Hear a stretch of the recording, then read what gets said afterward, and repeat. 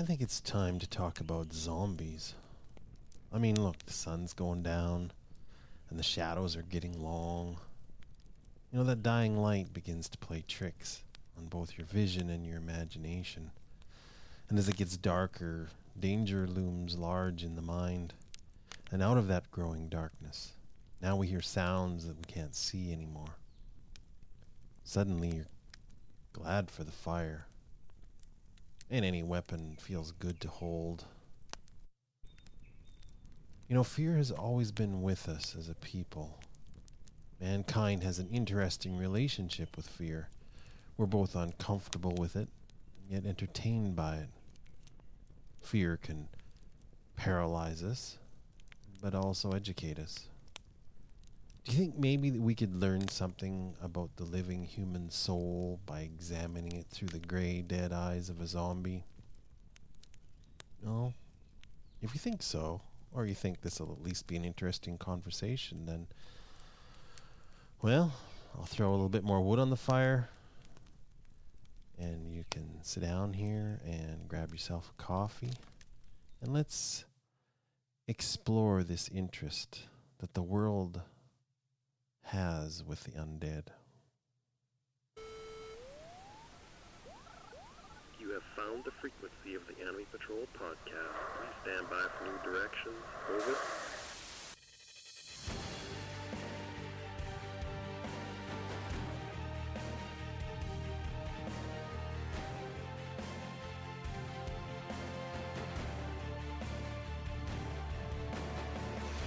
All right, welcome to the Fire of the Enemy Patrol. I am the Anomic Ranger, your very own reality scout.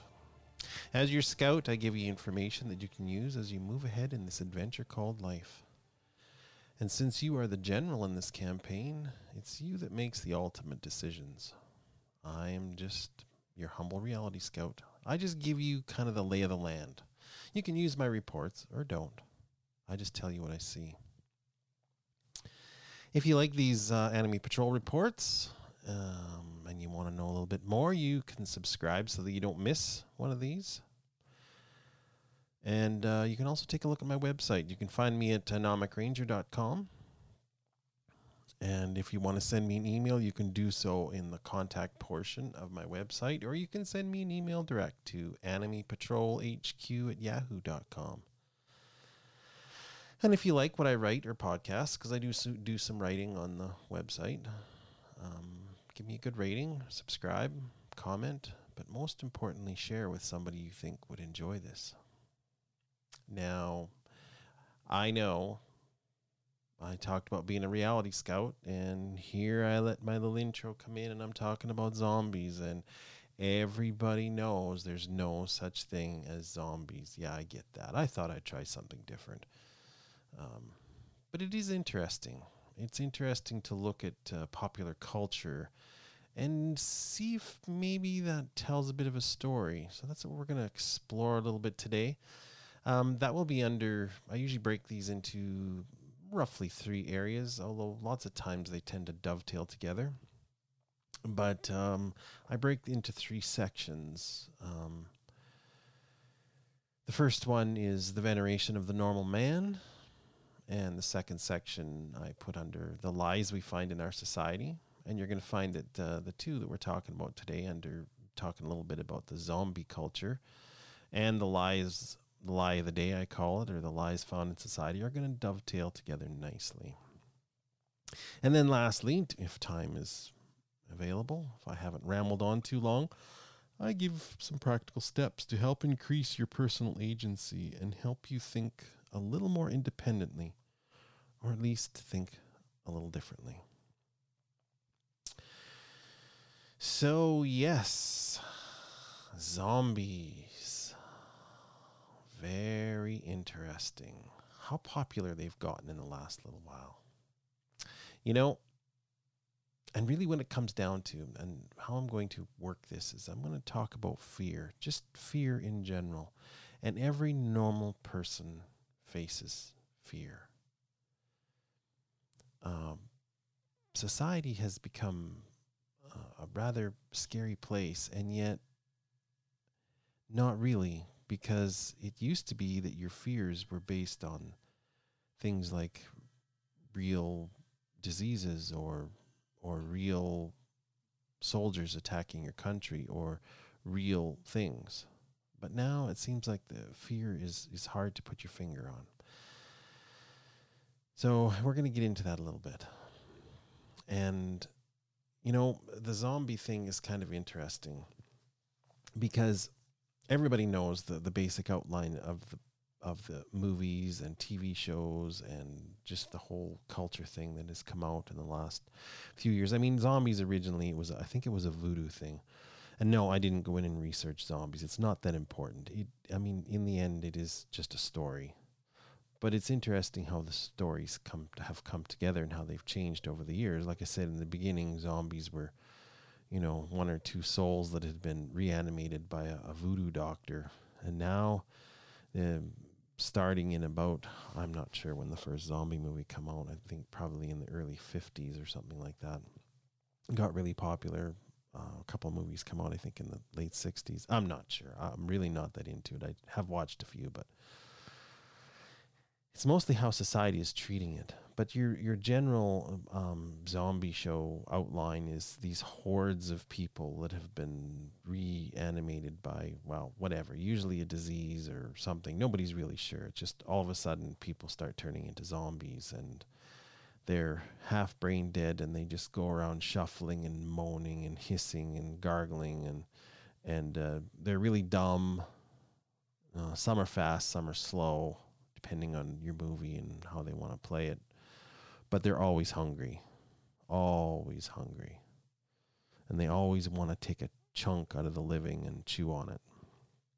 And usually, of course, society is in total wreckage. So it's definitely a survival genre.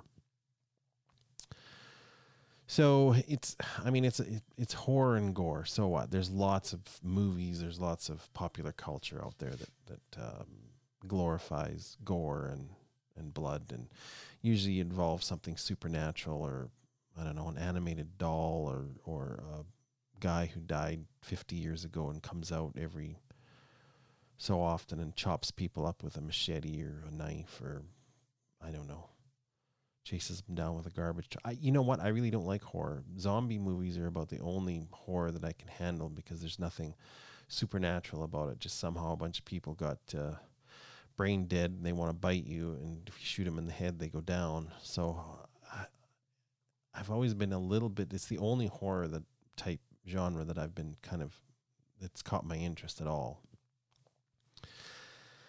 And I think probably one of the reasons why I got slightly more interested in it is because of the way people talk about it. They talk about it like it's real. I mean, when Freddy Krueger or whatever that animated doll was that come out in those movies years ago or whatever, they talk about it, it's just like, yeah.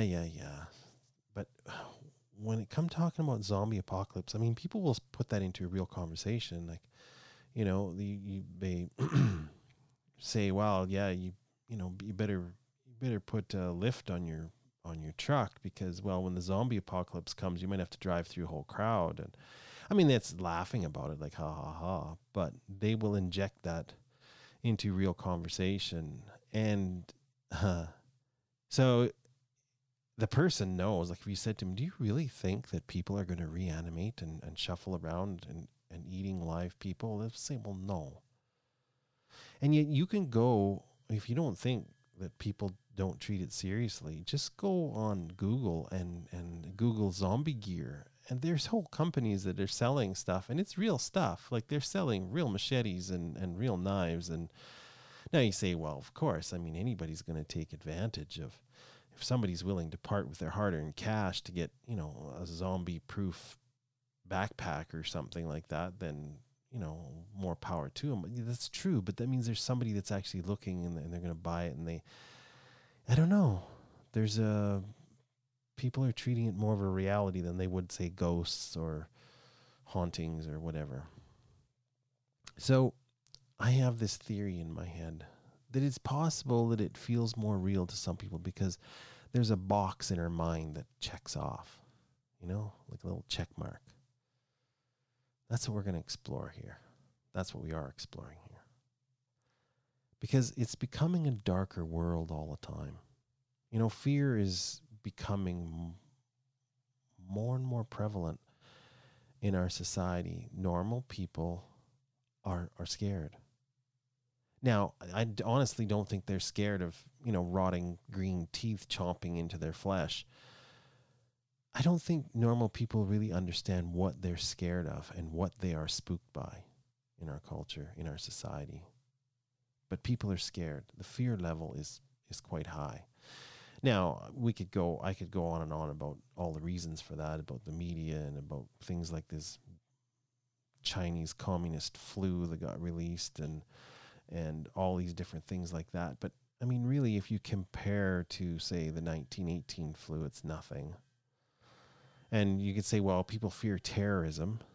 Okay, but look in the past. Look at what people in the 900s in England had to face. You're living in a peaceful village, but every once in a while a bunch of Vikings land and kill all the men and take all the women as slaves and sack and burn the town. I mean, people live with that on a daily basis. You never knew when you were going to be attacked. And I mean, I just picked one part of the world. You can pick any part of the world, and there's parts of the world right now that's real things are happening to. I'm talking about this vague fear that's always hanging in the back of the mind. And I think that's what's happening, is the world has become very complicated. And I think our problems are complicated, and we feel that something is wrong, and we can't put our finger on it. Now, the news media and the whatever you want to call it, the powers that be, the elites, the cabal, it doesn't really matter what you call it, them. Well, they are cranking up the fear as hard as they can in everybody. I mean, you just watch the media, and I know some of that is just, well, if it bleeds, it leads. So it doesn't matter whether they're ramping up your fear of the COVID cough, or ramping up your fear about crime, or ramping up your fear about rioting, or they ramp up fear because it puts eyes on the screen. And the effect of this is everybody's got this vague feeling of fear, and it's been there for a long time. I mean, I've lived with it all my life. When I was a kid, the big fear was, oh my goodness, nuclear war, because the Soviet Union had, 10,000 nuclear warheads pointed at us in the West. So this fear has been around a long time. And I think that's what this is about, is I think when you sit down to watch a zombie movie, you're indulging in a show that both cranks up the fear to a higher level, and yet it removes the confusion. I mean, you just have to worry about some half-rotten corpse that drags itself up and sinks its teeth into your leg, and now you're infected, and now you're going to become a zombie.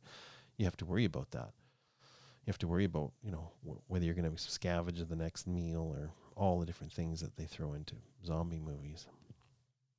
And that, because it cranks up the fear to even higher level, and that's what you're expecting. I mean, that's why you pop the popcorn and sit down in front of the screen, is because you want to be a little bit entertained and titillated by fear, so they ramp that up. But then they remove the confusion, and that, in a way, is calming. And I think another reason that people like, or not like, I shouldn't use the word like, they identify, that's a better word, they identify with the zombie movies. Because I think people are taught that there are too many other people on the earth. And we're going to get into that a little bit later when we get to the lies of the day. That mankind is a virus on the planet. That cities are too crowded.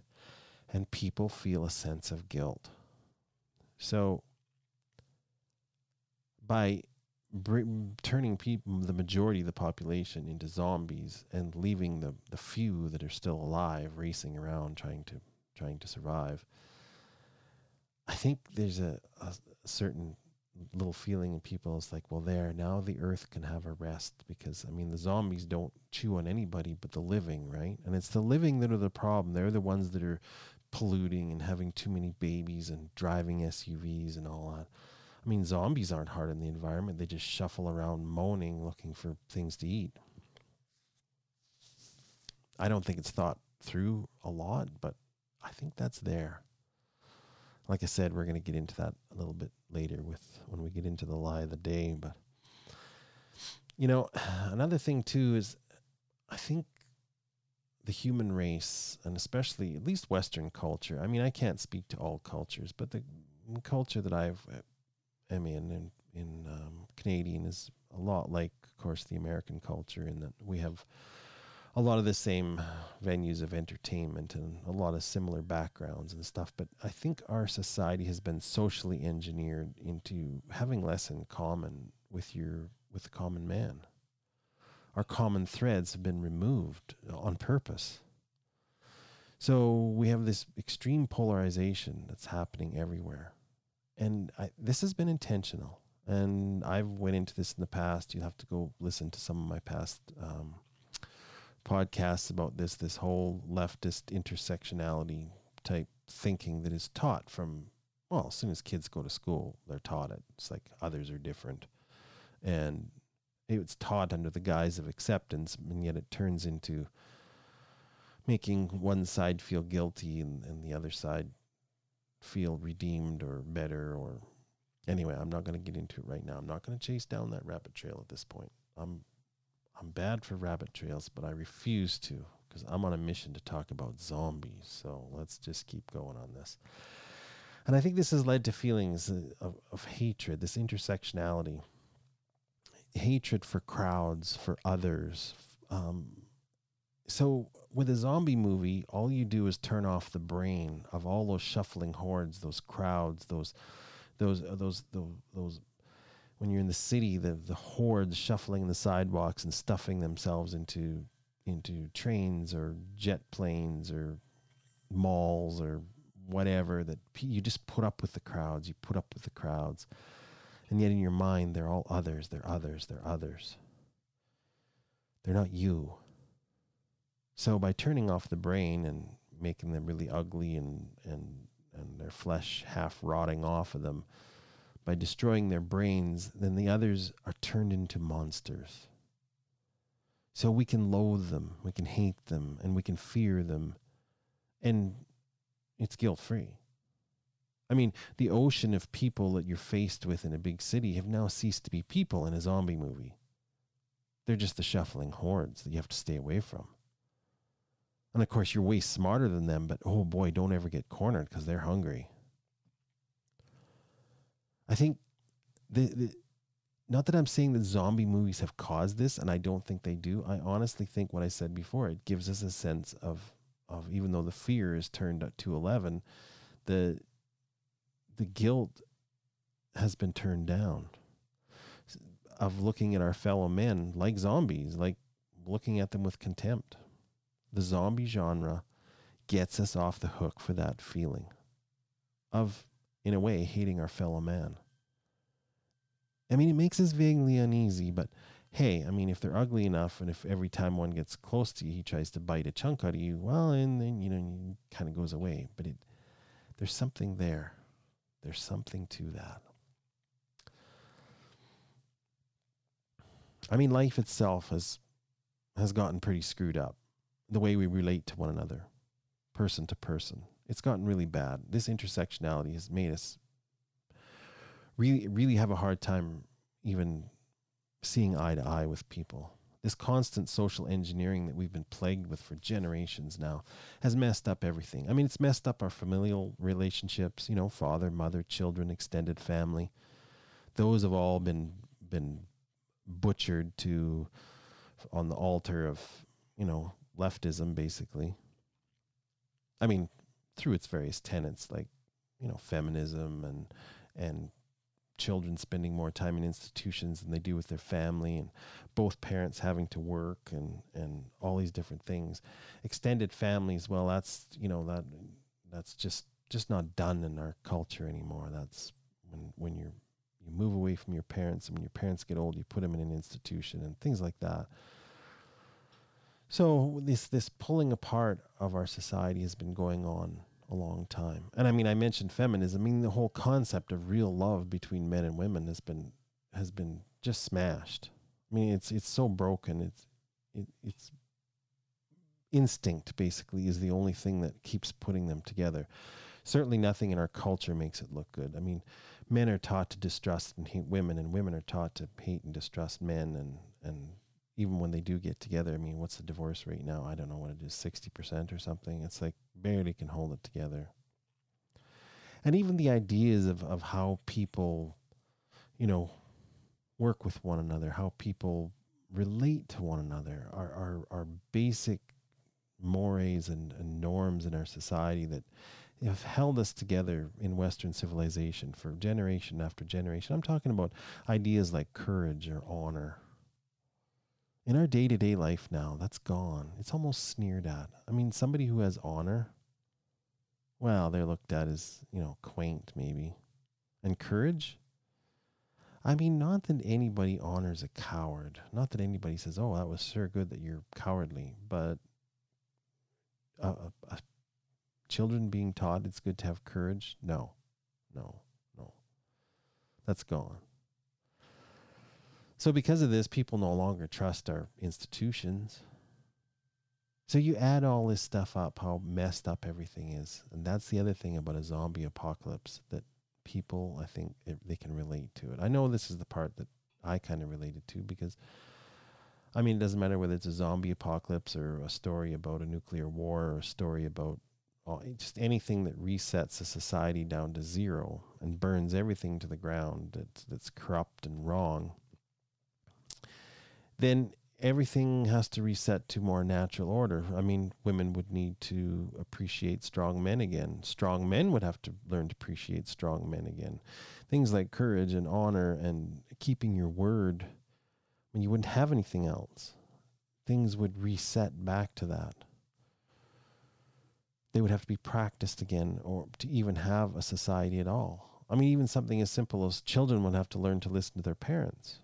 I mean, if it was a zombie apocalypse, children that don't learn to listen to their parents, well, they get eaten. So there's in this fight for basic survival in the zombie apocalypse, in the end, even though life would be harder, way harder, it simplifies it. And then, of course, you have the other thing, too. It's like the curtain would be pulled back on all the bad people, because, of course, all the bad people would come out. They're the ones that, would be almost as bad as the zombies and eating other people. Or maybe they're the ones that keep heads of their enemies in fish tanks or something like that. I know I'm talking about movies and culture. I'm not talking about reality. It's bad for a reality scout, but you get my point. People cannot figure out what's going on in our society. They are not sure of the dangers. They know there's danger coming. They can feel it coming, but they can't quite put their finger on it. They can't figure out what it is that gives them the anxiety. So you blend all this together, and it makes a zombie show not only entertaining, but strangely calming. I mean, beyond the scary parts in the plot I'm talking about. And it's pretty phenomenal when you consider how gruesome a zombie movie is. I mean, they definitely go in for the gore. But I think the genre of the zombie apocalypse, it reintroduces the concept of the hero in an age that has debunked the hero.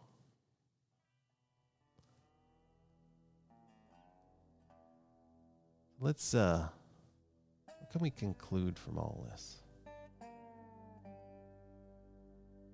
Well, let's go back and think about a normal person, what we can conclude from the zombie fantasy.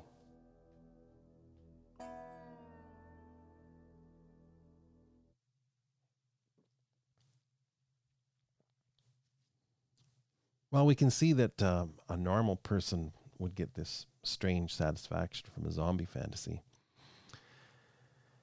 And yet, at the same time, it is slightly disturbing how it turns the others in a crowd into non-people.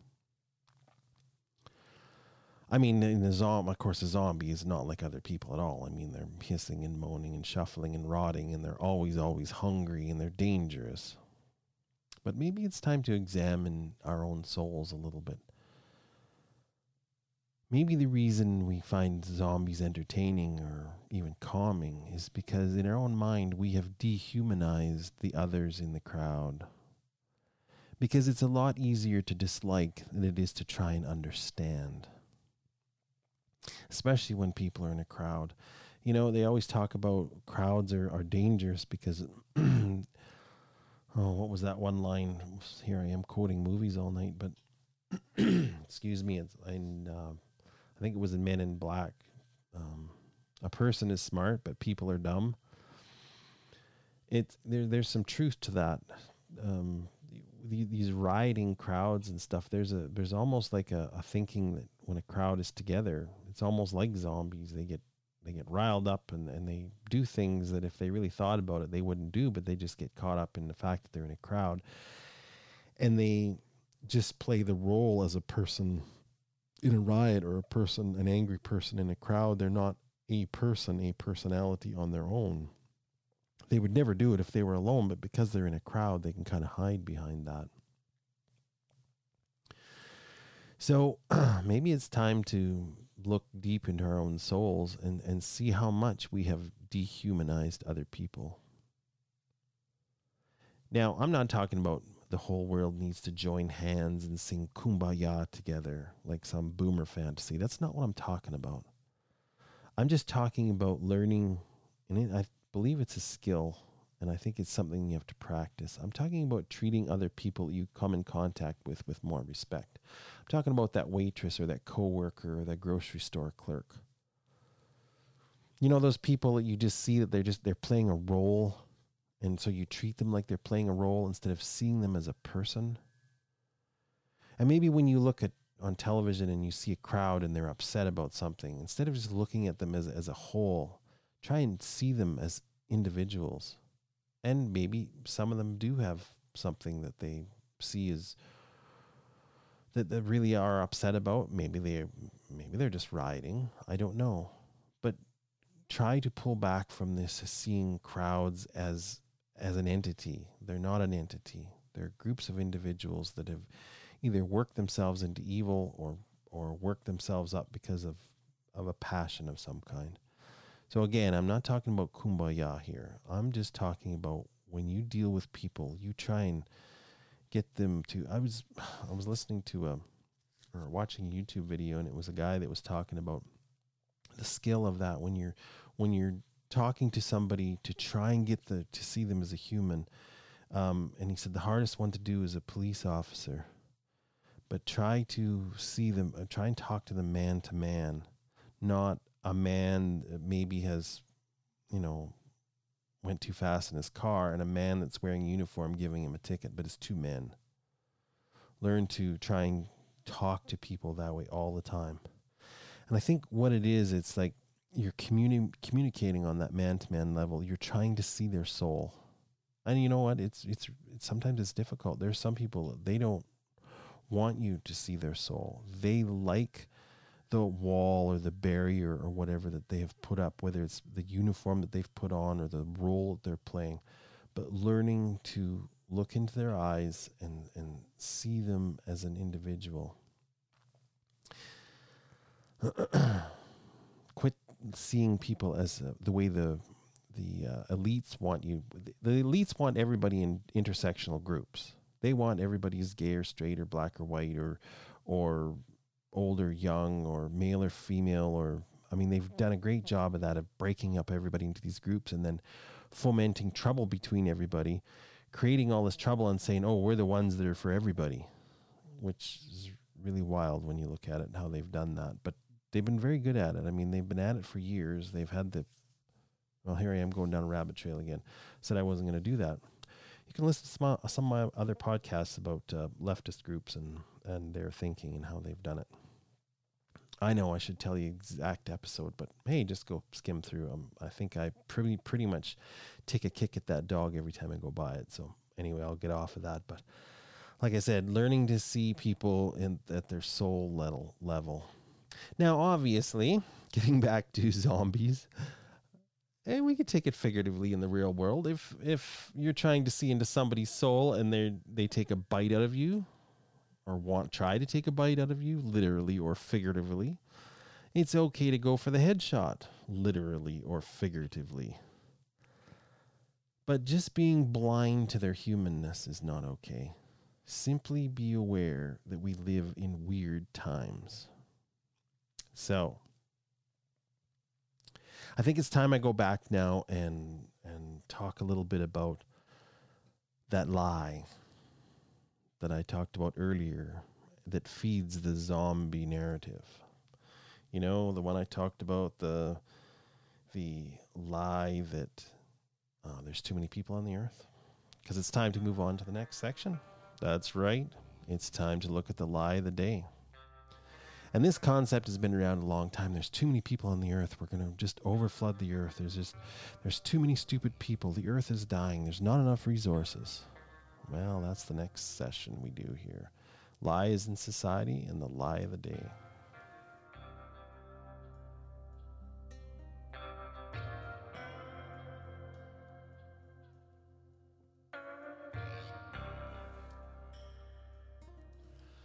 All right. Is there too many people on the earth?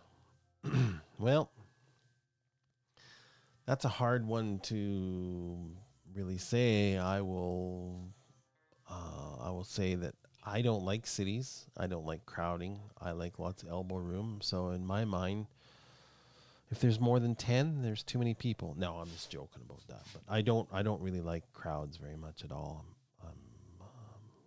I like having my elbow room, like I said. But I'm going to add a caveat to say there's too many people on the earth. There's too many people in large cities. There's too many people for the elites to control. They're really worried about too many people because the more people you have, the harder they are to control. And yes, I think there's too many people that expect to get rich in the traditional interpretation. They don't want to just live. They want to live in the lap of luxury and have way more than everybody else does. So yes, I think if we add those things in, you could say there's too many people on the earth. But just too many people on the earth, like the earth is dying, or too many people on the earth, we're going to hit some event that's just going to destroy us all. No. There's plenty of room. There's even plenty of elbow room if people, learn to get along, you might say, a little bit better, live with less. I think there's plenty of room. So yes, I think there's things that need to change, but just to say there's too many people on the earth that's framed in the wrong way. Really, when they keep saying there's too many people on the earth, there's too many people on the earth, unless they're selling birth control, what they're saying is a bunch of people have to die. Now, they won't say that out loud, but when they say we have to get away from all hydrocarbon production, what they're saying is a whole bunch of people have to die. Because if we try and move away from hydrocarbons completely, a bunch of people are going to die. I live in a world that if you shut off the gas tomorrow, most of the country would die within a month at the wrong time of year. Never mind a month, a week. So to the way they're going about things, just there's too many people on the earth, and they make the earth like a person that's, crying big tears and, oh, I'm dying, and it's just not true. They don't want it framed that way. They don't want to say that a bunch of people want to die, and yet the conclusions that you would come to. Now, if you want to know who they is, you can actually go on my website, which is Anomic Ranger. Look at that. I just forgot my own website, anomicranger.com. Anyway, I mixed up my website with my, I was trying to remember my email, which is enemypatrolhq@yahoo.com. But no, my website is anomicranger.com, and I do some blog posts. I wrote a blog post about conspiracies. I think it was July 27th is the date on it. And I define who they is. If you're interested, you can go look at that. So yeah, they would never say that a bunch of people want to die or a bunch of people have to die. But in the end, anytime that you hear the word sustainable or green, you may as well just boil it down that a bunch of people have to die. So the question I always ask when somebody comes up to me and they start talking about how we have to get rid of all gas and oil and coal production, I always say like, and who has to die? And when somebody talks about, well, there's too many people on the earth, it's like, well, hey, there's lots of ways to kill yourself. Just, have at it if that's what you believe. Start with yourself. If you really believe in that, then take personal responsibility and go off yourself. I mean, that'll remove one eater, consumer, breather on the earth, right? Not that I really want anybody to do it, but just those people never do. It's always somebody else has to suffer. Somebody else has to be poor. Somebody else has to have diseases. Somebody else has to be cold. Somebody else has to be hungry, not them.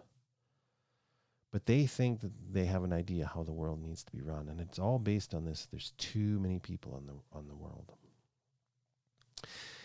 There's no doubt in my mind that if everybody got a different attitude, and if every lawn in the city was turned into a garden, if people were allowed to freely trade, if regulations on production were lifted, and giant corporations were muzzled and fettered, and governments were told to take all their myriad of laws that have to do with food production and stuff it, that we would be able to bury ourselves in food, no problem.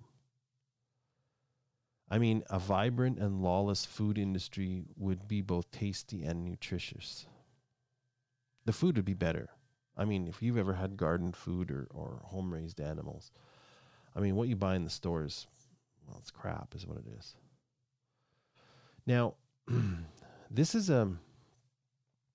something where people, well, the government have to regulate it, otherwise, there'd be diseases and people. No, they don't. No, it's possible. But it's possible now. I mean, every once in a while you hear about it. You got some giant meat packer gets listeria or something in one of the machines, and there's, 100,000 pounds of beef or something that's tainted, and 221 people end up in the hospital. It happens. Well, I wouldn't say often, but it happens often enough that if you removed all regulations and people were left to deal with things at a community level, if you had a community butcher that was dirty enough that somebody got sick, he'd be out of business. Yes, there'd be a couple families that would get sick from tainted meat or tainted milk, but that'd be it. That person would be out of business. Those big companies that got listeria in the meat, are they out of business? No, they're still going. Just need more government regulations, higher taxes. It's funny how that works. Anyway, but where was I? Oh, yeah, the double-edged sword. It is a double-edged sword because even though the food would get better, the prices would have to go up. Let me explain how that works. Right now, we have a factory farming method as far as food goes.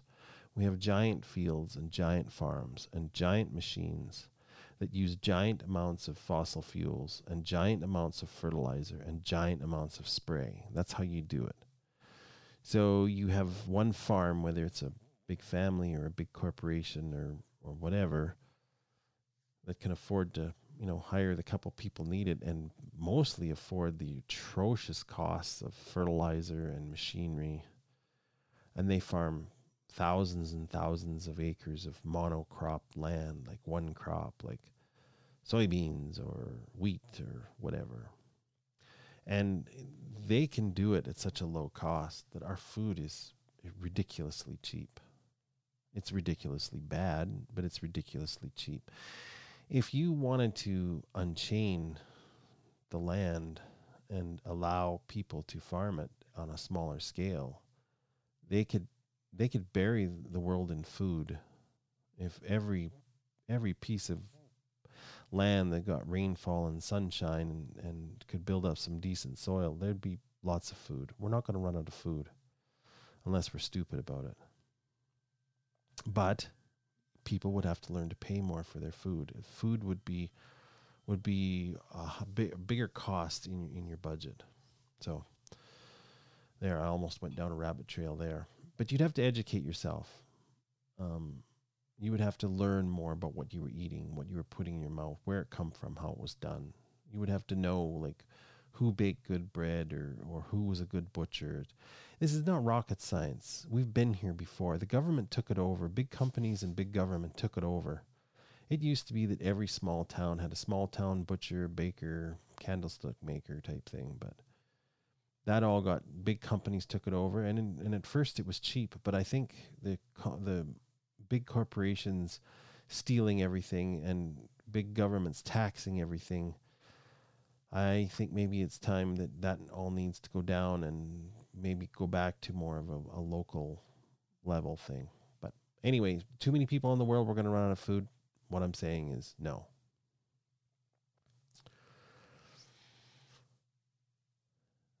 Monetary models would have to change. The idea of what you do with your money.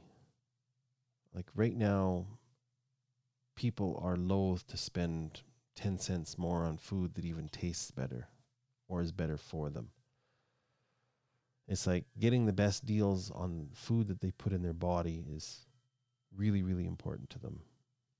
Now, how good the food is, how good it is for their body, they don't consider it important because for too many years we've relied on the government to make sure that we get basic nutrition, those food pyramids and all the stuff about that. And I'm afraid the government hit the mark off now, or hit off the mark on that one. Now I'm going to take go down a little bit of rabbit trail here because talking about lies of the day, I can't go past this one without talking about what a hideous lie it is, because I have anybody that's went to my website knows that I have a small farm and I raise cattle. I have pasture land and hayland.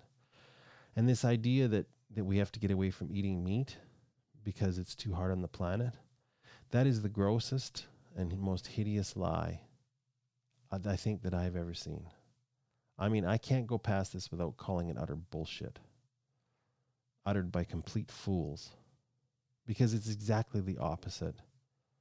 If you want to get good nutrition into people and tread lightly on the land, you need to raise more animals. Because these vegans that run around thinking that because some cute cow didn't have to suffer or some cute chicken didn't have to suffer, so they're treading lightly on the planet by eating their corn and their soybeans. You don't know what you're talking about. You know nothing of what you're talking about. To be able to feed people on those is just like I was talking about. You need giant fields and giant machines, and those places are deserts for everything but what you're growing. Okay, they're worked up with machines, they're sprayed with chemicals, and nothing lives there. I mean, not even a beetle lives there. The only thing that lives in those thousands and thousands and thousands of acres is soybeans or corn. Even birds don't have much of a chance there. I can walk out on my little plot of land where I raise a few cows, and it's a real piece of land. It has birds, and it has bears, and it has coyotes, and it has rabbits, and it has squirrels, it has trees.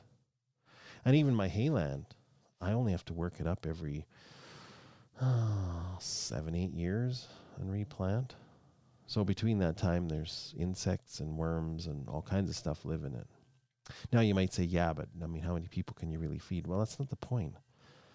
The point is there's acres and acres and acres and acres, thousands and thousands and thousands of acres that you could range animals on, that you could never raise a corn or a soybean or a quinoa or whatever on it. So I'm not sure why they want to shut down the meat industry so bad, but it isn't to save on the planet, because everything that comes out about the meat industry is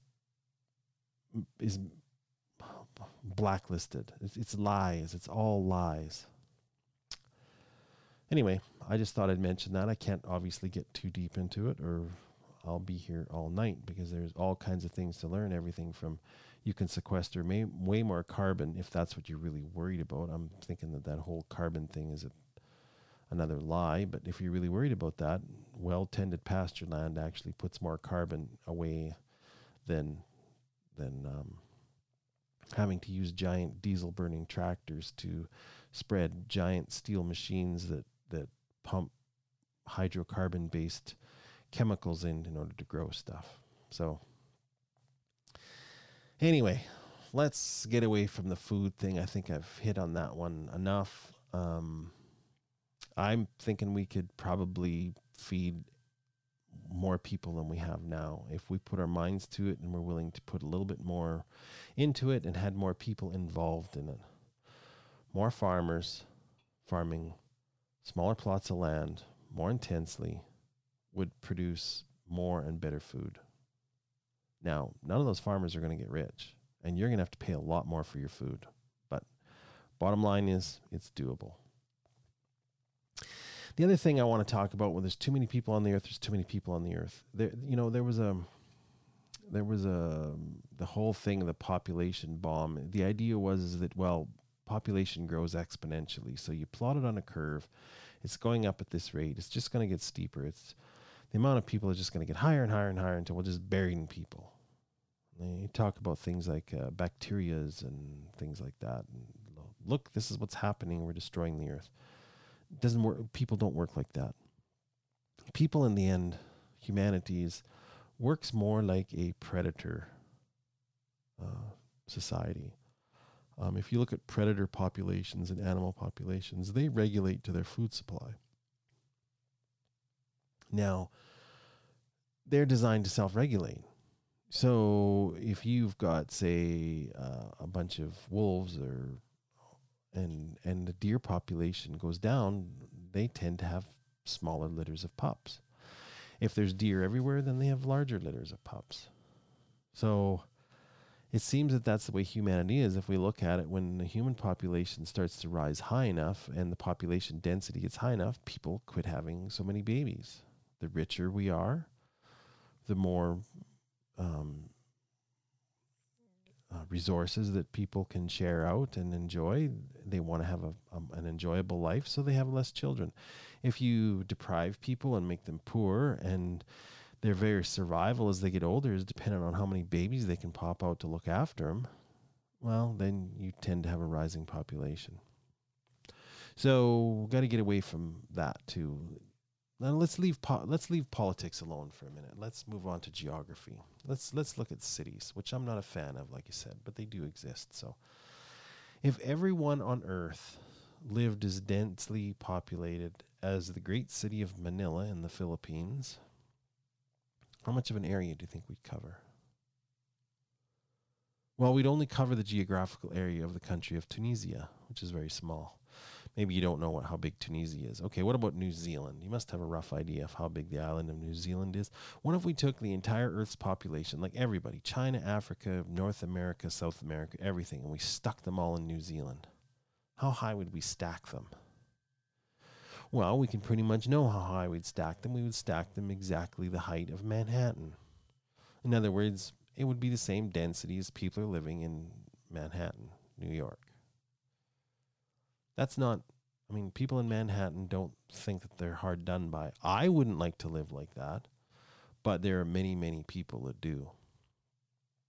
So you could leave the entire rest of the world as this park, and you could stack people up in tall towers and more densely populated, and they would be as densely populated as they are in Manhattan. Now, of course, the whole idea of resource allotment and waste removal and all that kind of stuff would be huge challenges. I understand that. And the idea of a city as dense as Manhattan, the size of New Zealand, makes me shudder a little bit.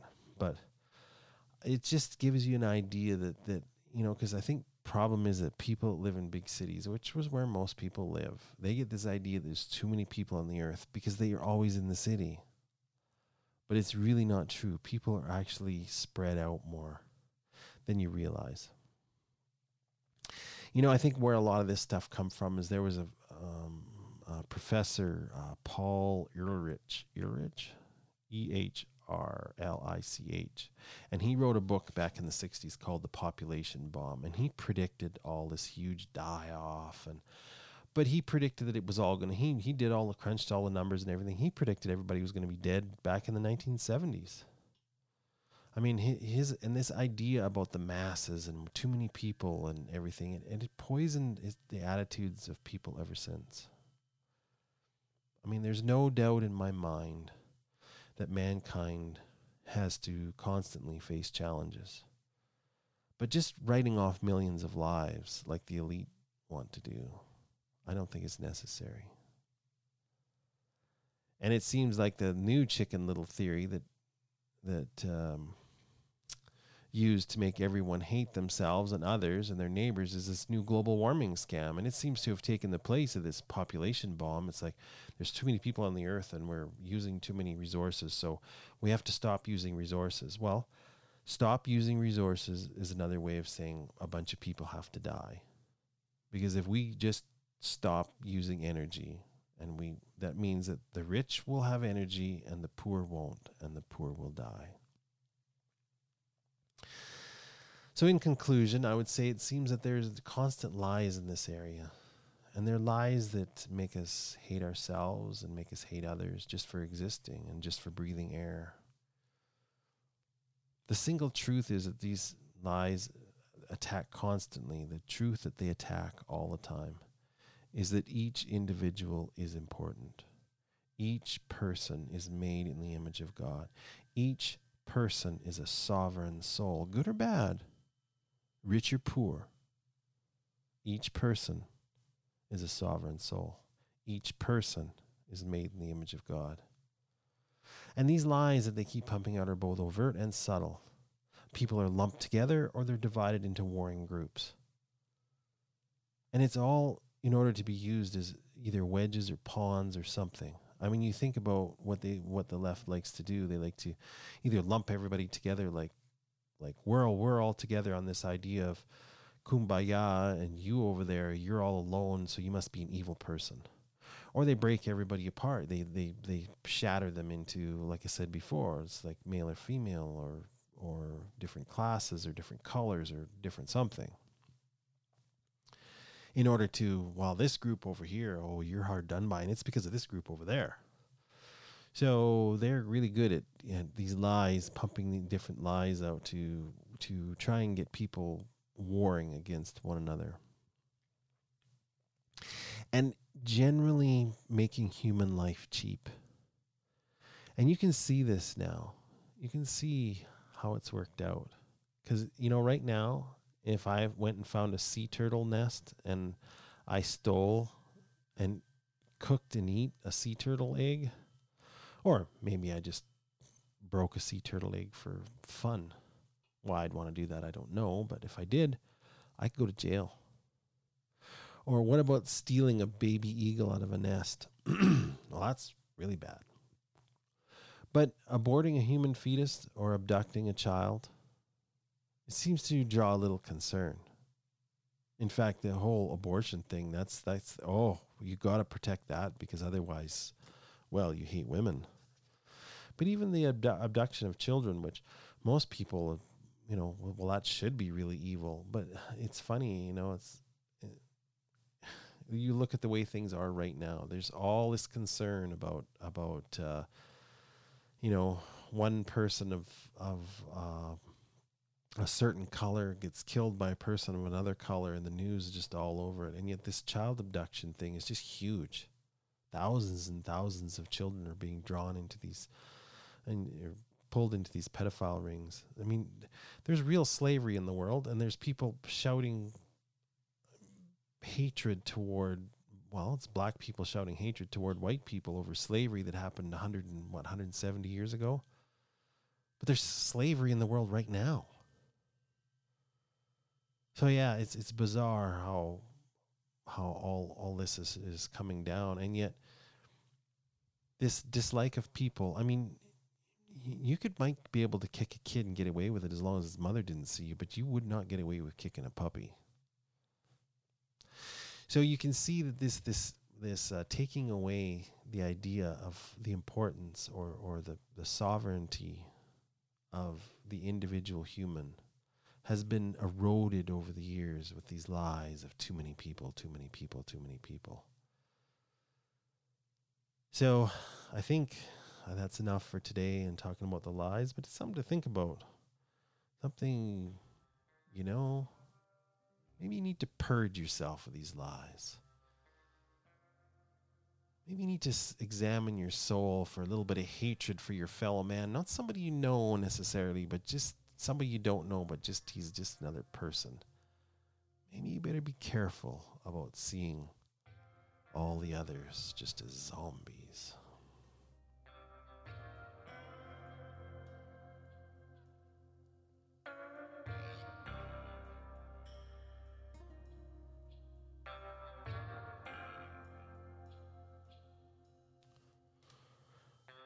All right. Well, we don't have much time here, so it's a good thing my practical step was that I'm putting in for this week for you to do is pretty simple. So I had a longer talk on it, but I'll shorten it down a little bit. But first of all, as I always start out, here we go. Get off the couch and turn that boob tube off. Get outside and do something. Go get the stink blowed off you. You won't learn nothing watching that garbage. This keeps up, we're going to have a country full of people with wide, soft asses and even softer heads. There you go. There's your diatribe that's supposed to get you to turn your devices off. Get outside, go for a walk, go lift something heavy, go build something, get yourself out of this 24-hour news and entertainment cycle, get into the real world, go find some nature, go look at a tree, go find a river or a creek, throw a rock in it, just go see the real world. Find something creative to do. Find something challenging to do. There's too many passive distractions in the world. I think it's making us all a little crazy. How's your plants growing? I know in one past I said to grow a seed. Put a seed in a pot and watch it grow. Have you built anything lately? That was another one I did. Create something, make something, build a birdhouse. Do something like that. What about our little challenge to study? And of course, I have to put in talk to your doctor and then try a little bit of intermittent fasting. Are you doing any of that? Are you missing some meals? Are you noticing how your body changes? Have you been able to see yourself as two entities? Your soul, which works very hard at, if you set out to do it, you're determined you're going to do it to miss a meal. But your body, that flesh, it's like, it feels hard done by when you miss a meal. It growls, and you talk to it and tell it, hey, come on, like just chill. It's like one meal. You can't miss one meal, dude. Anyway, how did that go for you? But anyway, sometimes I do these harder practical steps, and I mentioned them before. You can go back to my other episodes and listen to some of those. But today it's really simple. Today is an intellectual exercise, so you can put as much effort into this as you want to. And this is how it works. Reach into your pocket, take out your wallet, and take out some paper money. Smooth it out on the table and take a really good look at it. I mean, depending on where you live, the bill could be colorful or it could be dull. It could be big, could be small. They always have pictures on them of some person. Do you know who that person is? And it has all these numbers on it. They're getting fancier all the time. They've got, little curly cues and metal things in there. Canada here, it's not even paper anymore. It's some kind of weird plastic. The money, I hate it personally, but it's waterproof. Anyway, that's not the point. I mean, they're all different, but the point is take a look at it, because this represents what you're looking at. It represents so much of why you do things. It takes a big chunk of your life and runs it. I mean, you covet this thing. You work for it. You use it for gain. Sometimes you throw it away foolishly. Sometimes you fight with your friends or family over it. There's a good chance that it controls a big part of who you are and what you do. I mean, in a way, I'm not blaming you. I'm saying you have to feel guilty about that, because I mean, that what you're looking at is what you take in to buy food. So in some ways, it's really important for your survival. I mean, and some people have so much of it. It's like, I mean, they get piles of it. It's like Scrooge McDuck. They could put it all in a big safe and jump in and swim around in it. And other people, they fight for every bill, and every single one of those little things, they need it. It all represents clothing for their kids, or parts for their car so they can make it to work and make more of those. But just take a look at it. Now imagine, while you're looking at it, that it's suddenly worthless. I mean, you could sweep thousands of them up out of the gutter. They're blowing everywhere. Everywhere you look, what you're looking at right now on the table in front of you is, well, it doesn't even make good butt wipe. It's too small, it's too smooth, and probably too stiff on that end unless you crumpled it a few times. And don't think that this hasn't happened before, because it's happened more often than you can imagine. And who knows? It could be happening in your future very shortly, where cash becomes nothing of value. So study this. Go, and here I am telling you to get back on a device, because that's how you do it. It's not like you'll hike down to the library and get a dusty book off the shelf. You'll go to your computer or your phone and you'll look it up. But see how many societies in the past where their money has went to zero and isn't worth anything. I know the Weimar Republic in Germany is one. I think there was, I can't remember which, Zimbabwe in Africa, I think. And now, of course, in South America, there's Venezuela. I seen a picture the other day of a street in Venezuela, and the gutters literally were full of money. Like the street, because that's, it was blown by the wind, and that's where it collected, is in the gutters. So study why their currency lost value. See if you can figure it out, why all of a sudden that bill that you're fighting for so hard in those countries, there was people there that were fighting just as hard to have money, and now it wasn't worth anything. So what makes it worth something? Well, I'll tell you right now.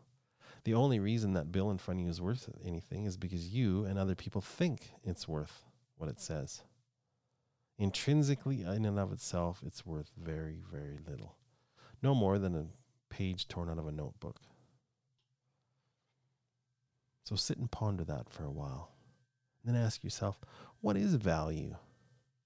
And what do I have that has value? I mean, things around us can change, but life still is an adventure. You're going to need some value in that adventure, are you not?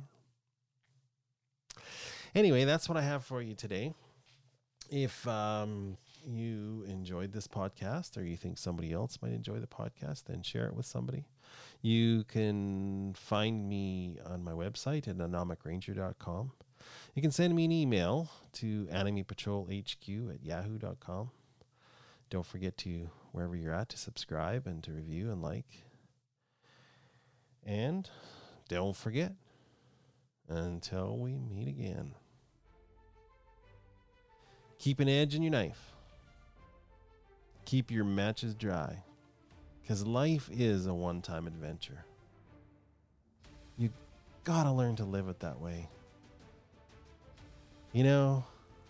I hear how in this day and age of the COVIDs that young people, there's more and more young people getting thoughts of suicide. Man, just blow that out of your head. Life is an adventure. Things are going to change. Things are going to turn around. They're at least going to be different. So learn to live life as that adventure. Just learn to live it that way. Till next time. Vea con Dios, eh?